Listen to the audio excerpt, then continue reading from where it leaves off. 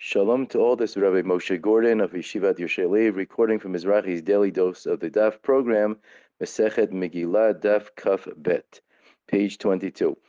Towards the end of today's Daf, the Gemara speaks of the prohibition that's called an Even Maskit, a stone floor that one is not allowed to bow, to prostrate themselves, laying for full body prostration on a stone floor.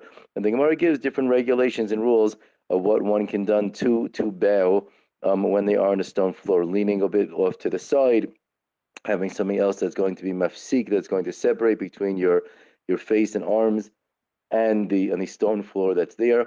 Interesting that these are all the basis for our practice of what we do on a daily basis. After the Amidah prayer, we say what's called Tachanun or Nefilat Apayim.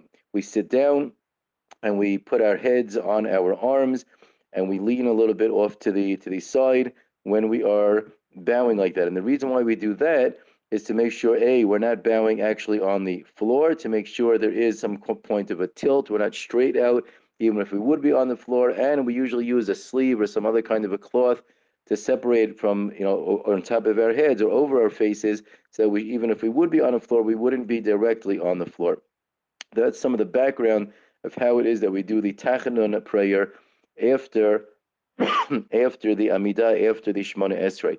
Interestingly enough, the idea of saying that in Nefilat Apayim is to show our bitul, our self-negation in front of Hashem. We just stood in front of the front of God in the Amidah, and now we put ourselves low down, bow ourselves, prostrate, and say, listen, we realize we really are nothing in the face of the eternal God. Fascinatingly enough, the practice is we only really prostrate, we only really bow like that in the presence of a Torah scroll, or according to some, in the presence of any Torah books that are there.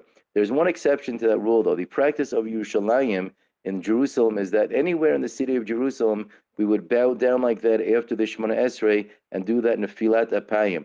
Perhaps the reason is because in the holy city of Jerusalem, no matter where we are, we realize and we're in the presence of God, the presence of Kedusha, of sanctity and holiness, befitting of us bowing, prostrating, and negating ourselves, saying we realize we're nothing in the face of the eternal Lord our God. We should all be blessed. We should have a great day. And God willing, we should all learn our proper place in the scheme of things. Be well, Kol Tov. Bye-bye.